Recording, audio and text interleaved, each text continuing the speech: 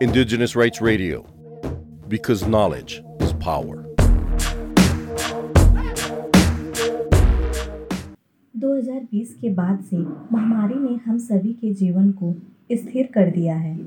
कोविड-19 जानलेवा हो सकता है, लेकिन हम इससे सामूहिक रूप से लड़ सकते हैं।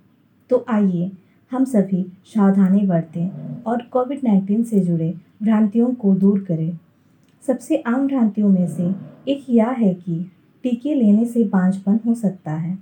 हालांकि सच्चाई यह है कि इस बात का कोई वैज्ञानिक प्रमाण नहीं है कि टीके बांझपन का कारण बनते हैं।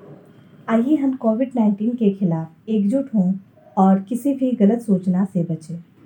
यह संदेश आपके लिए कल्चरल सर्वाइवल और आदिवासी लाइव्स मैटर के द्वारा लाया गया है।